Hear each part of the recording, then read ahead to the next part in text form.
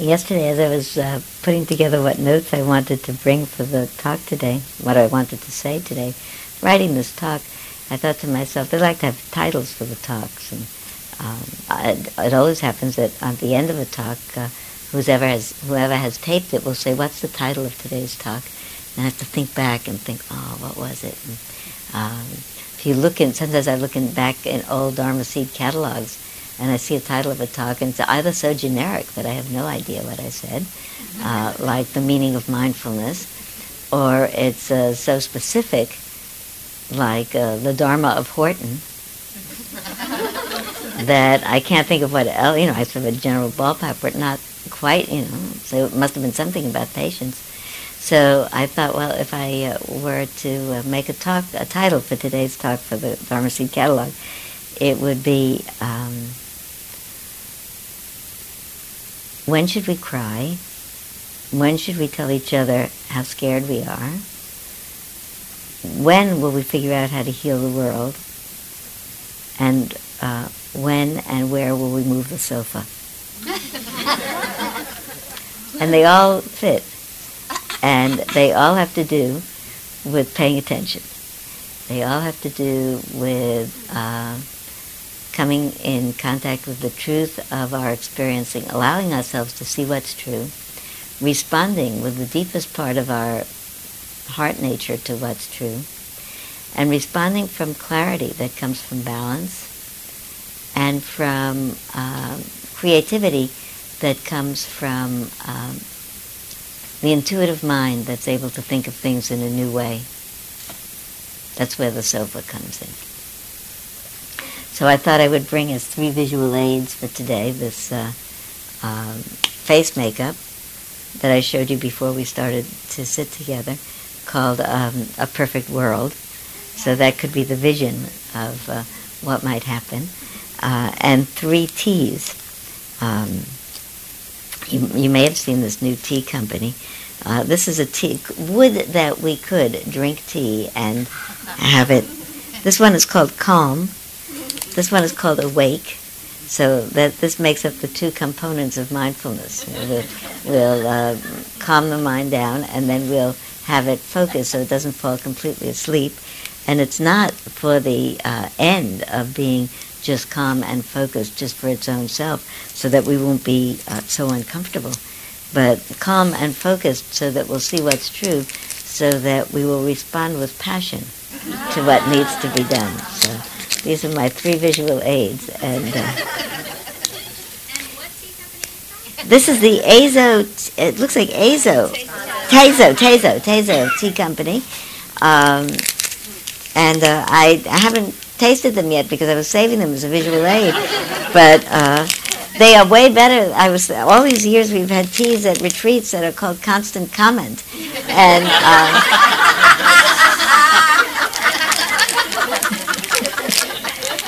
I have been thinking if we could replace the Constant Comment with a little calm, awake, and passion, we might have a perfect world. So. I think I have to travel with these. Don't you think I need those as visual aids? They don't take up a lot of room. They have one called Om as well. Oh, I could bring the Om and take that out at the end.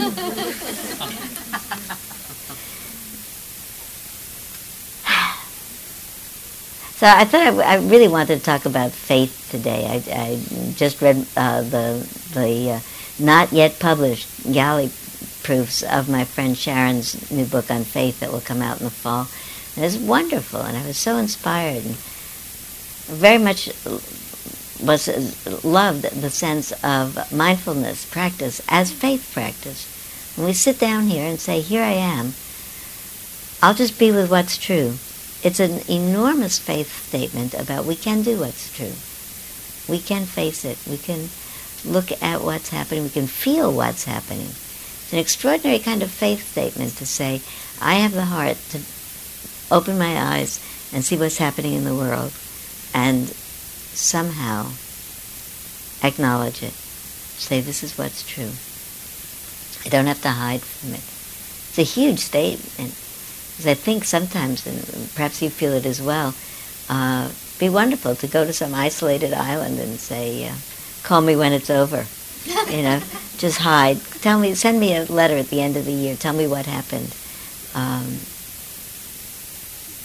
So it's a very big faith statement to say we don't have to do that. We can stay awake in the world right here and have that nobility of spirit that's able to look at it, say these are all the things that are terribly wrong with the world, and I need to be able to do my part in fixing it. I can't fix the whole of it single-handed, but there must be something that I could do.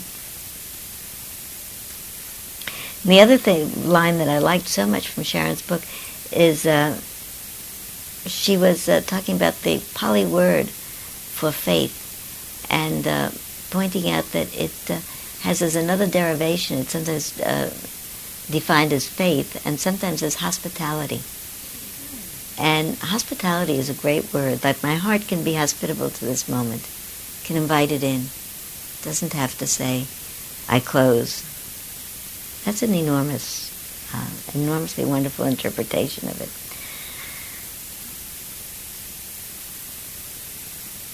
You know, even before the world situation, which we now are all hearing from day to day with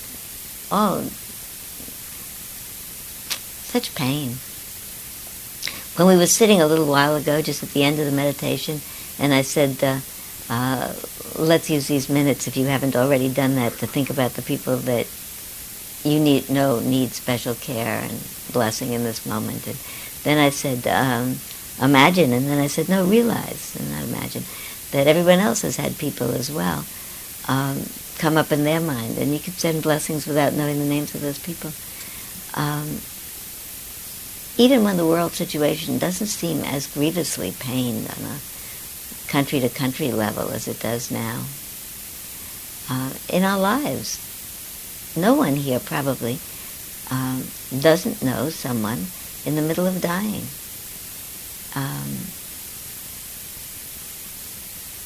And in the middle of life, in my family last week there was a bar mitzvah, so it's a very joyous occasion. Whole clan comes together from all over the country. But one woman there, who's a woman young enough to have 2 children who are 12 and 2, is very, very, very seriously ill with breast cancer. There's some possibility that she'll get better, but not a lot. But he has this whole clan, so that clan has that. A friend of mine in San Francisco who was in the middle of planning her wedding has just discovered she has a brain tumor. This happens to everybody, though. If not me, then the person next door. If you look in your families, you know somebody like that. We all know somebody like that. I think it's the fact that we know somebody like that, and that when I tell you my story, and you don't know my cousin in Cincinnati, and you don't know my friend in San Francisco, but everybody feels, when they hear that, because they know the feeling of pain about that. We know how it is when other people have pain.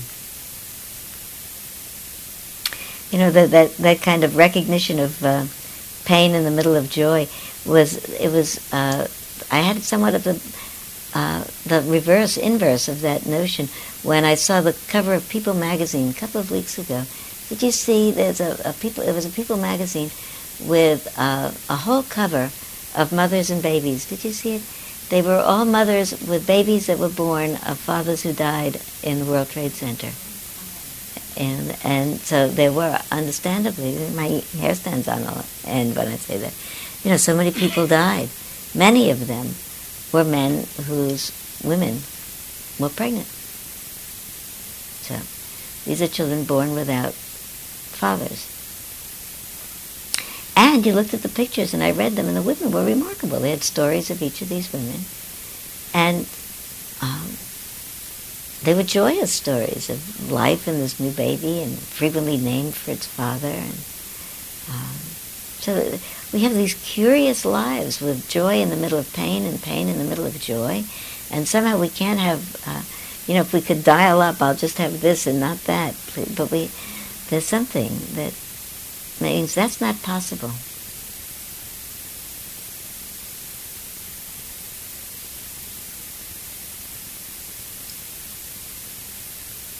So think about, what does this practice at all have to do with being able to open our eyes to the pain of the world and then make a difference, either in our near relationships, because those differences count. Be able to look at the person in your family and say, I know this is happening with you. Can we talk a little bit about it? That's hard to do too. And to be able to look at the world and say, what am I doing to make a difference in this world? Who could I write to? Which petition could I sign? What editorial could I respond to? What would we have to do to be able to do it? I think we would have to, like the tea bags, we'd have to be calm enough to be able to stand it and awake enough to be able to see it. Have to be in contact with the passion that comes from wanting so much to respond. I think that's a passion that really is compassion. It comes out of our empathetic connection to people that we don't know. Sometimes to people that we do know. But through our experience with people we do know, people that we don't know.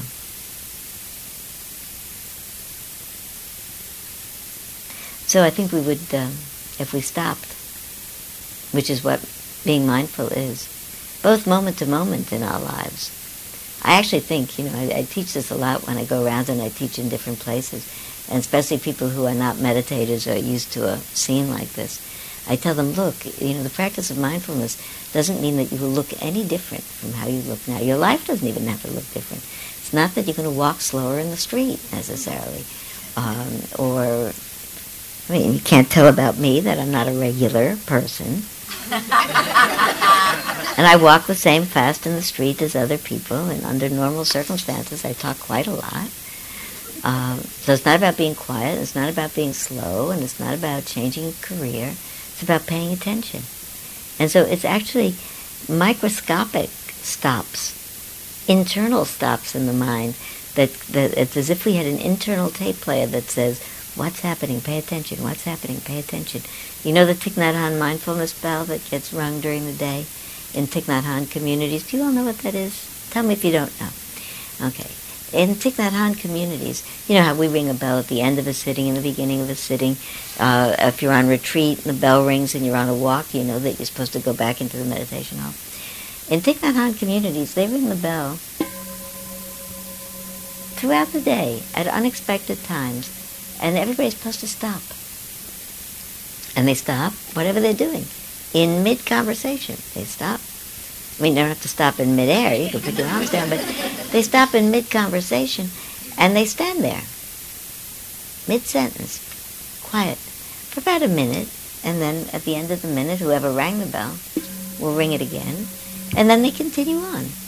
And in that minute, what everyone is doing is collecting themselves, thinking, where am I? Was I here? Was I really awake? Was I really paying attention? And I think that there's a way in which I think of mindfulness in general, the commitment to pay attention all the time, commitment to be a witness to what's happening. Oh, that person just said that. My heart just clamped up. I became annoyed. I have this instinct. Wait a minute, what should I do now? Think it over. They're all the time. Or, oh, there's that person in the street who is always out there hanging around, looking in a bad circumstance, going to come after me, want some help. I don't feel in the mood there. I'll just look the other way. I'll just cross the street. What are you thinking? Okay, you go and you do it.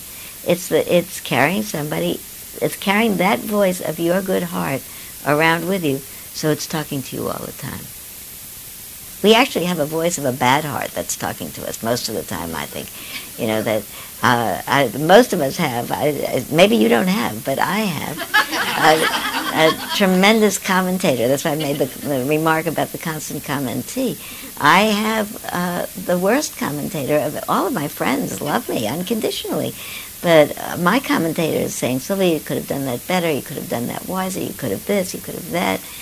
I could have another voice. I could have a voice that says, wait, you really don't want to do that, in a nice way.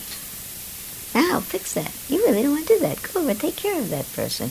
I could have, because my good heart is there as well. That's what I could actually listen to. If I listened to it in advance, I wouldn't have to cringe afterwards.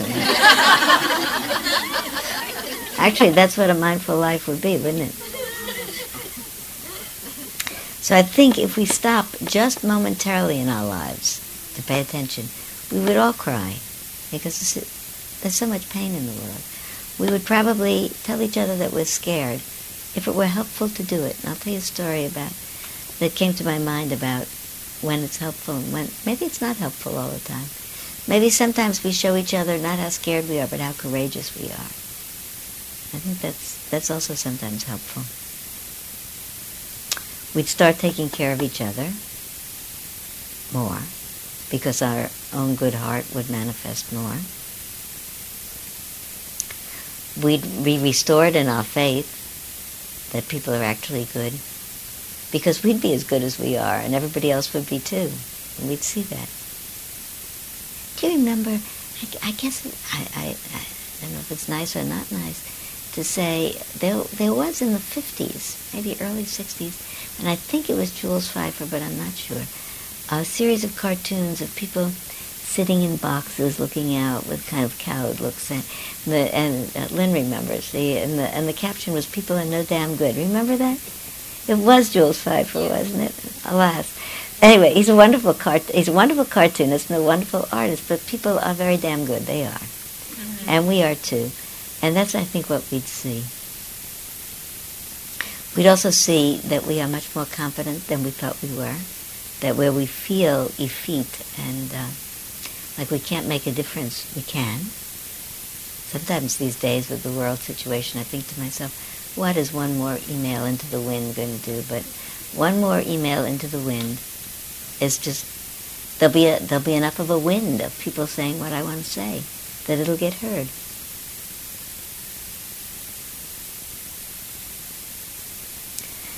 I think it'll reassure me. When I'm reassured, I relax. When I relax, I get more hopeful. I like to remind myself, mostly when I teach, I talk about this so frequently. I tell people that Václav Havel said, I probably told you that Václav Havel said, that the definition of hope was being able to say no. And then people are always surprised. What do you mean, say no? And say no to what's just in front of you. And people are even more surprised because they thought that mindfulness is being able to be open to what's in front of you, to really see it. And he said, no, it's not what's all there is. There is more. That this, what I see, may fill up what seems to be my whole screen at this point. But actually, if I relax, I can back up a little bit and see around the screen and see that there's more, that the picture is always bigger. It's bigger than this. I just haven't seen it all now. And I think it has to do really with what happens in meditation as we begin to pay attention to all of what's happening. Even just the part of calming down. When we calm and we pay a little bit of attention, we see that what has captivated our attention, which is often personal and just my story, has seemed to take up the whole of the stage. And when we're a little bit relaxed, it's as if the camera pulls back, and we see a larger attention around it, or we see a larger world around it, see other people out there, other possibilities. We see, among other things, that it's spring in a magical way. It's gotten spring again, and it's green again, and at least in this hemisphere. And the bulbs that are supposed to come up bulbs of tulips came up tulips. They didn't come up hyacinths. That's amazing. Just like babies get born and they look like their parents. That's amazing.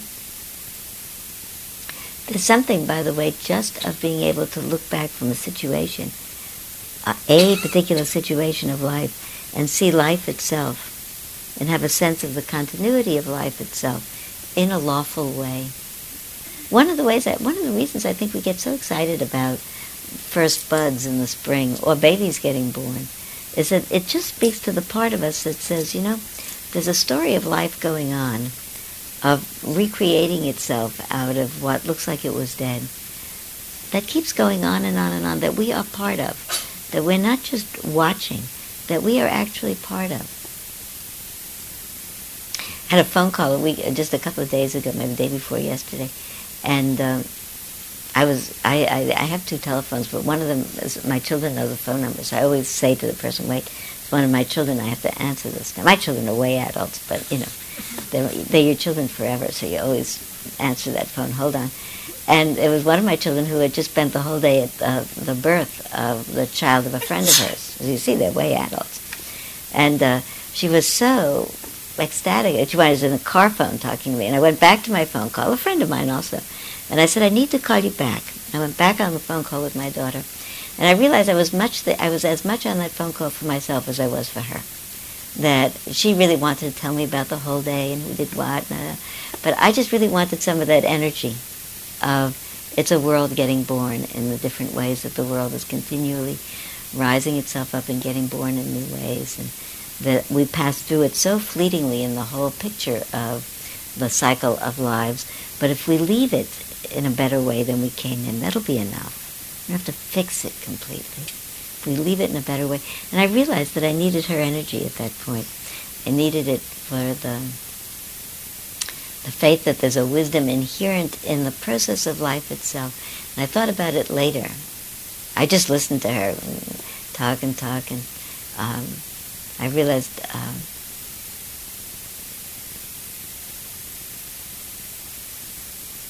it was as much for me as for her, and thought about it later about what is it about that does it for us.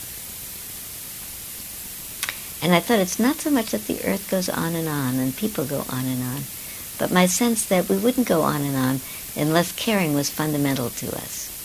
That we care about new birth, new life, and we care about people and individual people. And that when I remember that as being really what's the context of human hearts, I'm restored in my faith that we'll fix it up. Can look out at the world situation, which I think is so painful and such a mess. I think to myself, somehow, I don't know who's going to figure it out, but someone will have some good ideas. I'll have to have some good ideas. And the good ideas come from that space around the edge of the tight mind, that the mind is going to have to relax. We're not going to fight our way into a new idea. We're going to relax into a new idea, I think. I think, though, first, if we're going to relax into a new idea, we're going to have to cry. I had an experience a couple of weeks ago where I was gone, these 3 weeks that I was gone, I was teaching in one place and another place and another place, and sometimes a 5-day retreat and sometimes a 2-day retreat and then a 5-day and a 4-day and here and there. And it's wonderful to teach. I consider it a great honor and a great gift. I love to be able to do it. I'm happy when I do it. It's intense because I'm sitting a lot, because I meet a lot of people, because I sometimes just a short amount of time, if it's a very brief kind of an evening talk somewhere to explain to people what this is all about and hope that they get it. It's more dramatic, and sometimes I'm with people for a couple of days and moving around a lot, flying around a lot. And I was feeling good. I'm happy to tell you I was feeling good. At least and my body was holding up, and I was very happy about that. And I thought to myself, I'm really doing well. There's an enormous amount of input coming in, and I'm really meeting the occasion.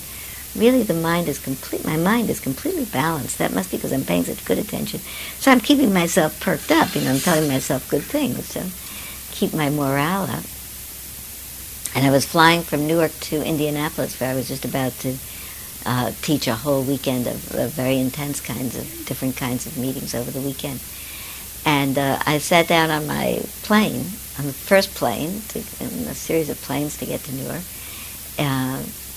And I opened the newspaper and read an article. I started to read an article on the op-ed page. And it was not an article on the Middle East, which I've been very, very concerned about and listening to and working on. And or of any of the other topics that are close to my heart, or on top of my consciousness at this moment. It was an article about the Sudan. And the article by Nicholas Kristof in the New York Times a couple of weeks ago, I guess a week and a half ago, on the Sudan. And I started to read it, and I burst into tears, sitting on the airplane by myself. And I burst into tears. I had to hide behind my newspaper and cry. And it was all right. Everybody just rides in the plane. But I thought to myself, and I was wrong in my first thought. I thought, you see, I really wasn't as balanced as I thought I was. I really thought I was really doing it right, that I was doing my whole teaching as a retreat, carefully, thoughtfully, awake, alert, present. And I thought to myself, aha, I wasn't as balanced as I am. I think it's because I was, actually. I think it's because I was as alert as I was. I think if you're as alert as you can be, then there's nothing you can do but cry. If you read I read a little bit to you. It's hard to hear. This is from Sudan. This is Nicholas Kristof. Jebel Aulia in the Sudan.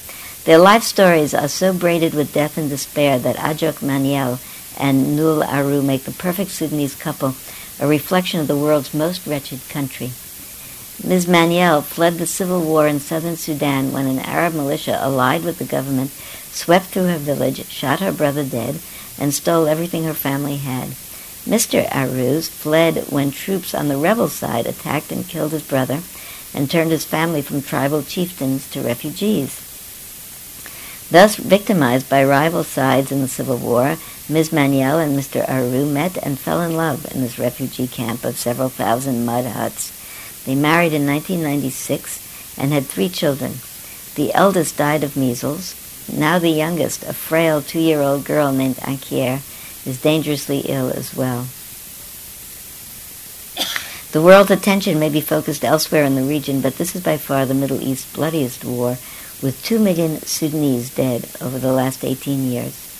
The war arising from the rebellion by the southern part of the country, mostly Christian, or amidst the black, or animist and black African, against smothering rule by the Muslim Arab northern part, has left 4.5 million homeless. With temperatures in this bleak desert town in northern Sudan well over 100 degrees from dawn to dusk, with children dying as their parents fret over which of their sick children they can afford to take to the doctor. A visit to the doctor costs 20 cents. This landscape looks like a vision of hell. Walking in among the mud huts, you meet 8-year-old Boutros looking after his 4-year-old brother, now that his mother has died and his father has vanished in the war. Anthony Minoway explaining that it is best if his 5 children eat the 1 meal a day they can afford, sorghum gruel in the evening so that they can fall asleep afterwards. And Angeline Henry wailing and cackling hysterically as neighbors explain that she went insane after troops killed her son and carried off her daughter. Can you not cry? This is happening in our world. Goes on to say,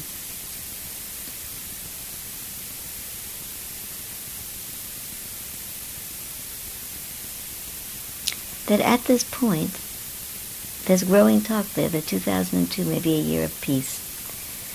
Former Senator John Danforth is the envoy for peace. They're from the Bush administration. There is real momentum for peace. So-and-so, a Sudan expert in London, says.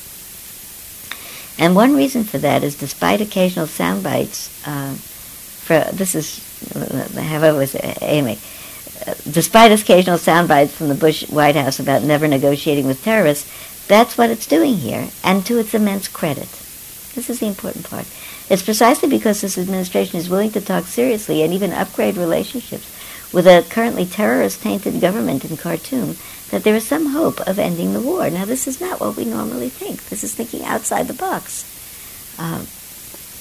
The Clinton administration's politics on Sudan was too idealistic. This is very hard for me to read. You know, I have different politics. I'm sorry to say that because I'm not supposed to be political here, but I've been thinking about that as well. If not here, where? I mean, but it's important for me to read this. Republicans at the time were so turned off by the awful government here that they began to flirt with the rebels in the South. But the rebels are also monsters, and it has been clear since 1998 that they could not win. So the American gift of credibility to the rebels arguably only prolonged the Sudan suffering. There may be 2 lessons from this smaller but better publicized conflict northeast of here. That's the one in Israel now. First, if the leaders are as brutal and untrustworthy as Sudan's, it's worth negotiating with them. Because in the real world, it often falls to the thugs to become the peacemakers. That's an amazing thing to say. But wait. If somehow we will convert the thugs into peacemakers and help them to plant so that people have food to eat. I don't know, but I'm thinking about this. It is not my politics, but there's always hope that peace can suddenly glimmer.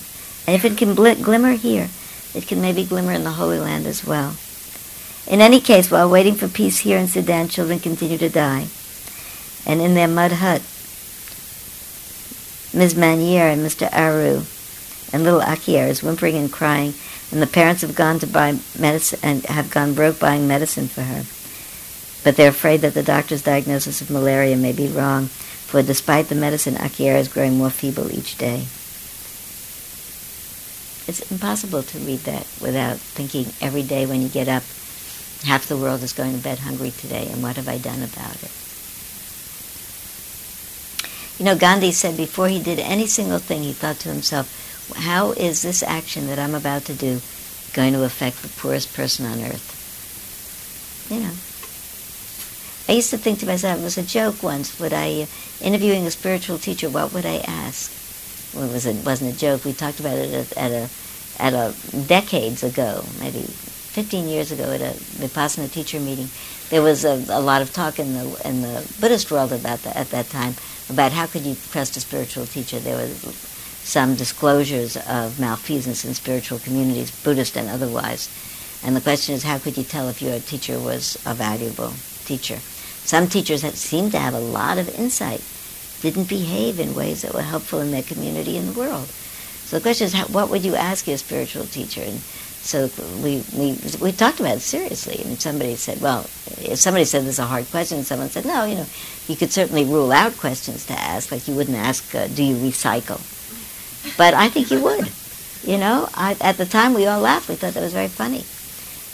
Maybe it was even I who said, but I would ask. I hope it wasn't I who said that. But I might have been. But I would ask now, because it matters that we recycle. And every once in a while, you probably all recycle. And you probably stand as I do, with a bottle where there's no recycling bin. And you think to yourself, hey, it's one bottle. Don't you do that? But it's one bottle that could be recycled or not. And I give myself credit that I have the peace of the mind that says, wait a minute, you did just think that, but you don't have to just do that. It doesn't mean that we have to get bizarre with ourselves. We're not going to stop buying things in bottles. But I think that kind of thoughtfulness is what we're all going to have to, I am committed to that kind of thoughtfulness, not because I think I personally and single-handed will change the world, but I personally am assuaged in my pain about the world if I'm not contributing to making it worse. That's how it works for me. I'm committed to looking at the pain in the world, because anything else would be hiding. I want to be awake in this life. I read something on someone's computer here. Just before I left on this trip, I needed to check my email, and I went to somebody's desk here, and you know how people, my computer frame is all full of little things that I've clipped out and pasted on it, so I'll see it every day. So everybody else's is too. So when you sit down at someone else's computer, you see a lot of their personal life. You would if you sat down at mine. So this person had a quote from Émile Zola. He said, it was in response to a question of someone who had asked him about the purpose of life, the purpose of what he thought was the purpose of his life. And he said, I came to live my life out loud. And I really have been thinking about that, mulling it over in my mind ever since. Because I understood it differently when I read it a month ago than I understand it now. When I read it a month ago, I came to live my life out loud. It was speaking to me mainly about the quality of transparency. That I thought I don't have anything to tell people but the truth. What's my experience, what I know.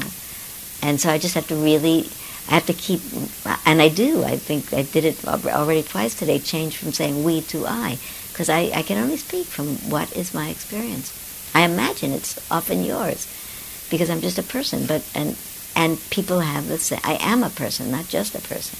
So I think that we all feel the same kinds of ways. But I took it as I came to live my life out loud that I should have nothing to be ashamed about, that I should be able to recognize even the things that are embarrassing to me, because I don't do things perfectly, and I make plenty of mistakes. And I think about public confession and contrition, and internal contrition, public confession, and rededication as a major place of my spiritual life, and you're a big part of it, you know that. So I understood it mostly as not hiding. I came to live my life out loud. But I've been thinking about it more in these last couple of weeks in terms of the growing sense I have of needing to tell what I think if I have an opinion, even a political opinion. You know, we're really committed here at Spirit Rock not to be a politically partisan place. We can't be. We're a church, but I can have an opinion. Besides, I don't actually have an opinion about political parties. I have opinions about programs. I can, for instance, talk about the fact that the current administration is blocking a $34 million grant meant for the United Nations Population Fund.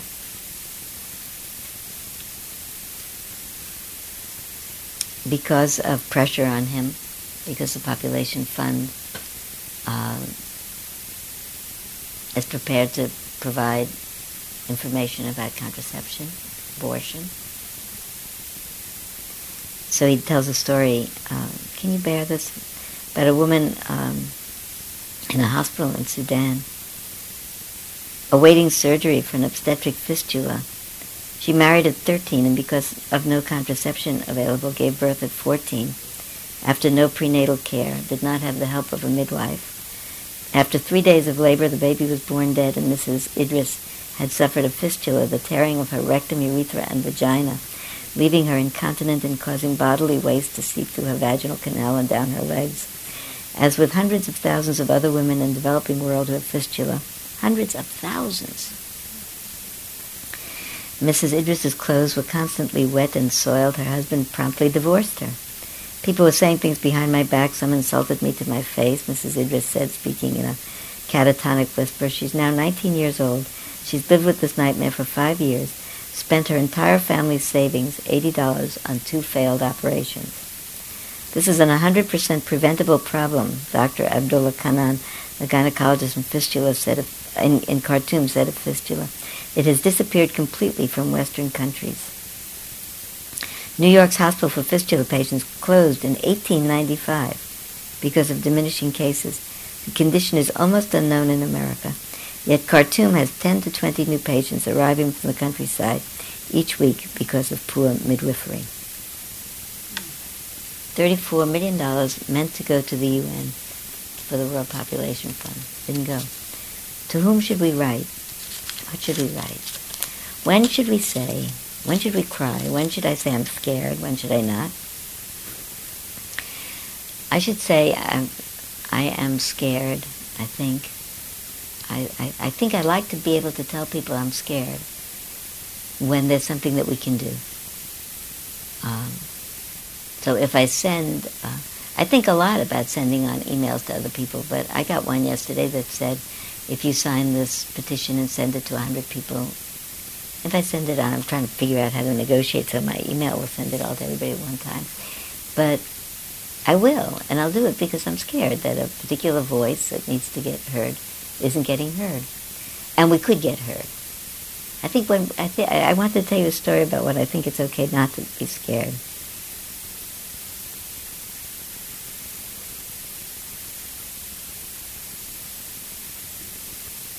Or to be scared and not tell other people. That holds them up a little bit. Also because it's a funny story. Also because I remembered it yesterday. I thought I wanted to tell a funny story so that it wasn't too distressing of a morning here together. We have the ability to cry. We also have the ability to laugh. 5 years ago, more than that a little bit, I remembered it with, I was talking to somebody about going to India in 95 or 96 with the Buddhist teacher group, 26 of us going to Dharamsala to meet with the Dalai Lama. And we converged from different parts of the world, some of us. Some people, Jack was there, I was there, Steve Smith was there, who else would you know? Lama Surya Das was there. Anyway, different parts of the world. And most of us gathered in Delhi on the day that we were all supposed to take the night train together and go up to Pathankot and then go by car over to Dharamsala. 4 hours. That car trip is an incomparable car trip. Indian taxi drivers are like nothing in the world. Indian roads are like nothing in the world. And when you go up in the Kashmir, it's in the mountains. It's up in the Himalayas. So you're really close to the edge of the road as you come around these little tiny turns. And it's just, there's nothing except saying your prayers around each turn, because you have such a sense of we're on the edge all the time.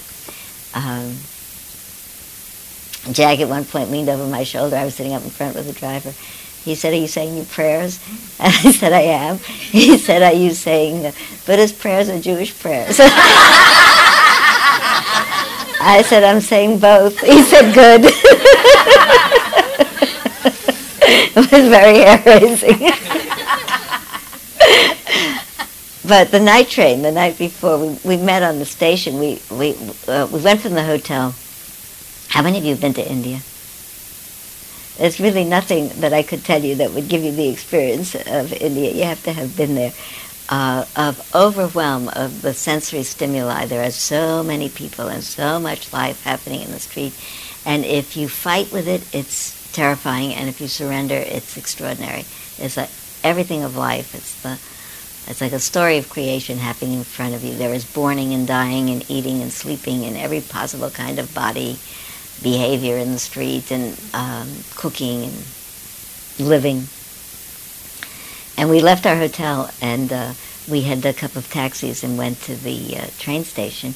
And we got there, and the train was late. We were all congregating on the train station. And the train was late, which is not so unusual. And we're sitting, so we were obligated to sit on the train station, on the train station, for a long time, a couple of hours actually. And so we're hanging out, sitting there, and people arrive on the station, and more people, and it starts to get really crowded on the platform there, waiting for the train. I remember I was sitting on Steve Smith's duffel bag with me, and it's getting more and more crowded. The train is very interesting in India because it cuts across all the social strata. There are people looking very elegant, women in beautiful, elegant saris, obviously women of some financial security, and there are people in the most abject state of difficulty, and people wrapped in blankets on the train station sleeping, and you don't know whether they're waiting for the train, or they live there on the train station, or in fact that they died. I entertained the thought, I don't know if this person is even, how long that... So you sit there, everything is happening around you, it's getting tighter and tighter.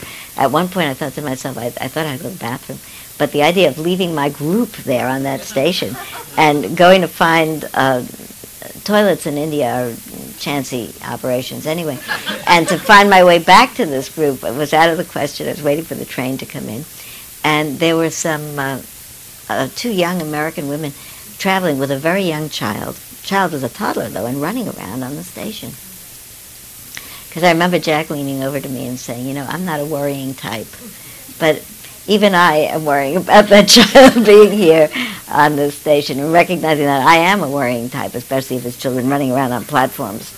Anyway, we get on the train, and we start to ride up during the night, and many, many people packed into this car. You know how we have sleeping cars? In European sleeping cars, there are 4 people who sleep usually in a room where you open the door, you go in the room, and there's 2 people down, 2 people up. Sometimes 3, but anyway, but a room and a walkway over here. In the Indian sleeping cars, there are 2 people down, 2 people up in each compartment, but no wall, and the corridor it's not a corridor. It's a corridor that you can kind of edge down, but there are people sleeping in the corridor. So they are sleeping perpendicular to you. So you're sleeping here and here and here and here, and there's people sleeping here. So all around you are people. No doors to close. You just kind of lie down, cover yourself with a little blanket that they've given you, and you lie there. And all around you in the dark, it's incredibly dark as the train is going through India at night, because most of India is not electrified. And in the middle of the night, all of a sudden the train came to a big halt. And there's a lot of banging and clashing and smashing, loud noise, crash, bang, lurch. I had been reading some of the books about the really terrible attacks that happened on Indian trains around the time of partition, around the time of the partition of India and Pakistan. I forgot Midnight at, forgotten the name of the book. Children of Midnight, maybe, Salman Rushdie. And at the time that I was there was tremendous strife in India, as there is again now. Again, about different kinds of religious fights. So I had all this imagery in my mind, lying there in the night. It's completely dark. You get up, you look out the window, it's completely dark out. It's completely dark in. It's a little light down the corridor so you could find your way to the toilet. Look out the window, it's dark, all this clanging and smashing. And I realized that I got frightened. I couldn't figure out what was happening. I imagined the worst, people smashing through the doors. But I was lying there and everybody seemed quiet. And, you know, up above me, I'm surrounded by Dharma teachers. Everybody seems okay. So I thought to myself, well, I'm going to die here. I'm going to die amongst friends. Apparently friends of noble spirit. So this is an all right place. There's nothing I can do about it. Then I felt a little embarrassed that I was so frightened because I was sure everybody had such nobility of spirit that they weren't frightened. I get up in the morning, and everybody get up in the morning, greet each other nicely, cordially. We don't all know each other so well. They bring around the tea, we're sitting and talking. And by and by, come to find out that everybody heard the banging and smashing, and that most people were frightened, and most people thought worrisome thoughts. I wasn't the only one. But it wasn't such a good time to frighten people. So I really wanted to tell you that story about it. Doesn't always help to say I'm scared. Sometimes it helps, if you can, to behave nobly. There was nothing we could do at that point. There's something that we can do. We can do it. There's nothing we can do, even in such a dire circumstance. That didn't turn out to be dire. But when my circumstance becomes dire, if there's nothing I can do about it, I want to do it nobly. I don't want to frighten the people around me. I don't want to frighten myself. And I think I need to be able to, I think it's not just guts and courage. I think it's actually wisdom that allows us to do that. Because some people have more natural courage than others, you know. I think it's wisdom, and I think it's the wisdom to know this is happening. You know, that when something is happening that you cannot change, there's something about the heart that relaxes. It's okay. This is it. People do some tremendous nobility around the awareness of their impending death. I have more to say than I have time for. I want to say that I think that paying attention keeps us here now, open to the possibility of what could happen, if something could happen, and what we could do. And I think that it keeps fear away. Fear is always a future-based thing.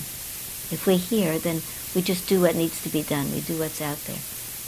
We don't have time to be frightened.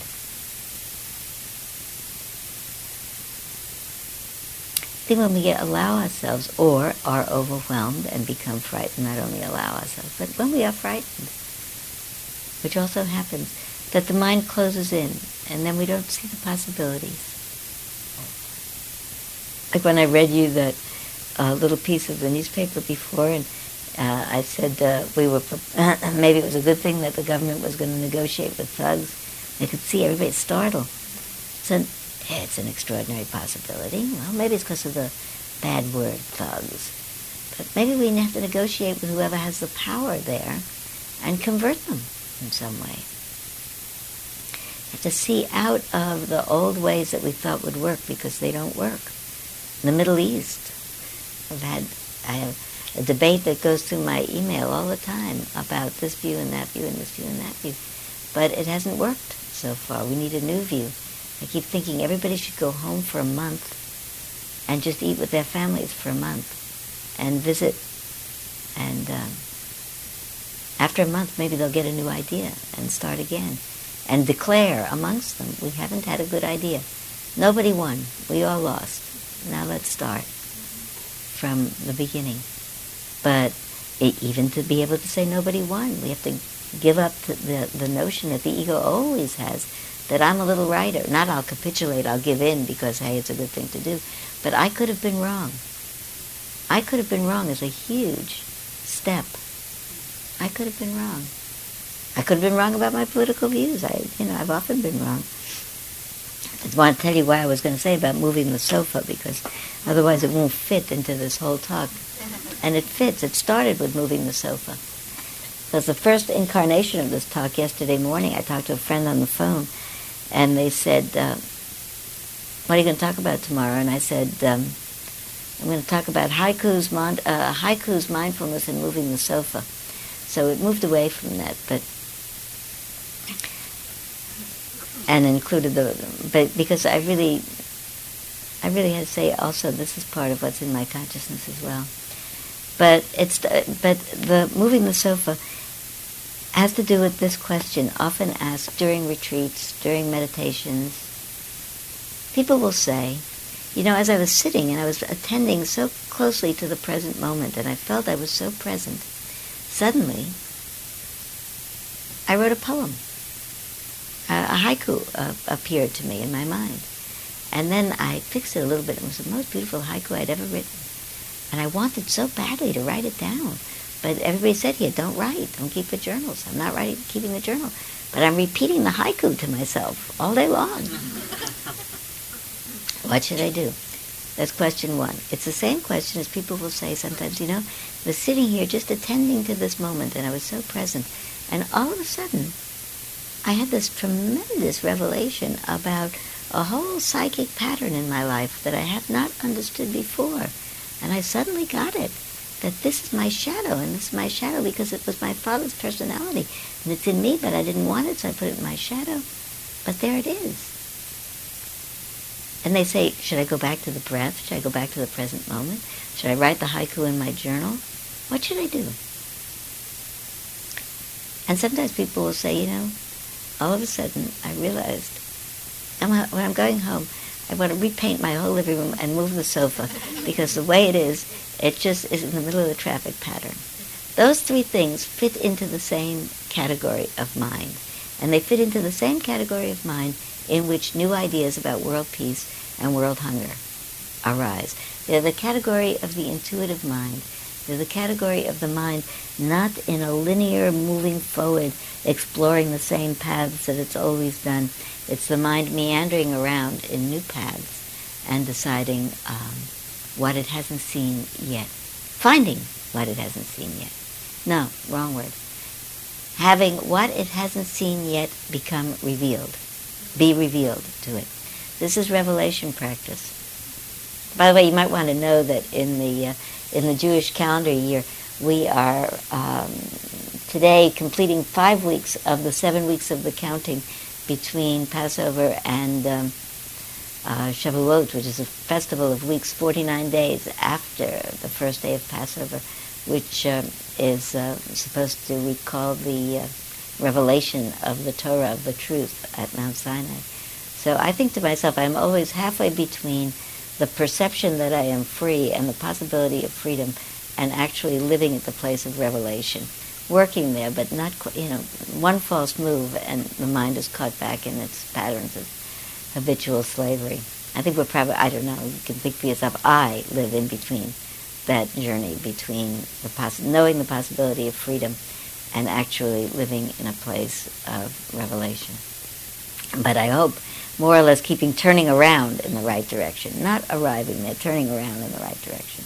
Maybe that's what mindfulness practice is, turning around in the right direction. So we'll see where we're going. All of those three things, the shadow in my mind that is part of my psyche that I haven't looked at, the better way to put the sofa, how to write a haiku, having a haiku write itself, figuring out that somebody has a plan. I've forgotten what it is, but 1 cent out of every $10 of something. Didn't I read that to you a few weeks ago? Could feed the whole world. It was a plan for world peace based on the teeniest of contributions, not tithing, just a penny out of some funds of each of us. Wouldn't it be amazing if we could all feed the world collectively? I wanted to show you that just as the last picture. A woman begging in the streets in Buenos Aires. This is, I don't know whether it's a good vision to end with, but the headline is "Will you still feed me?" You remember that Beatles song? Will you still need me? Will you still feed me when I'm 64?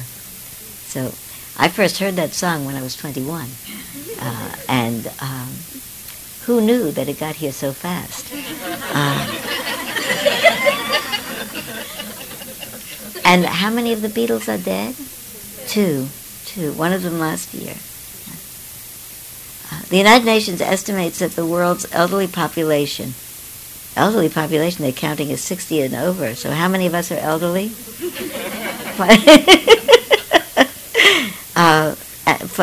Will exceed the world's population of youth, 14 and under, for the first time by 2050. Much of the boom is in the developed world, but even struggling societies are experiencing growth. The increases will almost certainly force the rethinking of social safety nets for the aged. Would it make a difference if we got up in the morning and thought to ourselves, half of the world is going to go to sleep today hungry? What would we do different in the day? Would we do anything different in the day? How to be able to say that to ourselves in a way, maybe that's really what we were talking about this morning. I was talking about this morning. That's what I wanted to talk about this morning. How will I be able to say that to myself and stay connected to my sense that people are very good, and that if the whole world got up and looked at that picture, the whole world would take care of itself. If we could all stop long enough. Okay, then we're going to do one more minute because I need to read you this poem every once in a while. I carry it with me on my person, wherever I am in the world, just so I get to read it once or twice a year. Today will be the day here. You know which it is. This is Pablo Neruda, Chilean poet, called Keeping Quiet. Now we will all count to 12, and we will all keep still. For once on the face of the earth, let's not speak in any language. Let's stop for a second and not move our arms so much. It would be an exotic moment without rush, without engines. We would all be together in a sudden strangeness. Fishermen in the cold sea would not harm whales, and the man gathering salt would not look at his hurt hands. Those who prepare green wars, wars with gas, wars with fires, victories with no survivors, would put on clean clothes and walk with their brothers in the shade, doing nothing. What I want should not be confused with total inactivity. Life is what it is about. I want no truck with death. If we were not so single-minded about keeping our lives moving, and for once could do nothing, perhaps a huge silence might interrupt the sadness of never understanding ourselves and of threatening ourselves with death. Perhaps the earth can teach us as when everything seems dead and later proves to be alive. Now I'll count to 12, and you keep quiet, and I will go.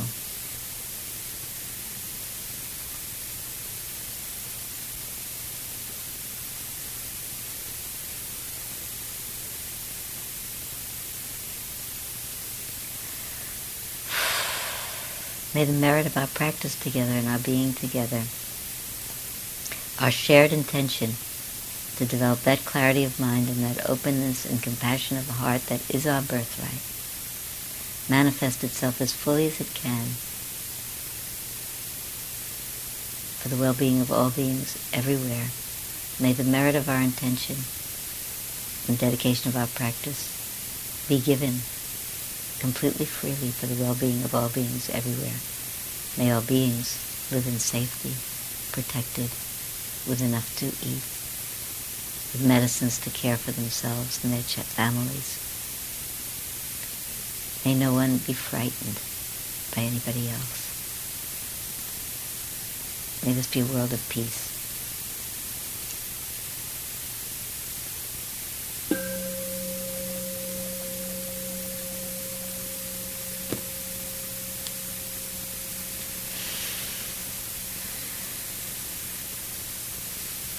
Thank you.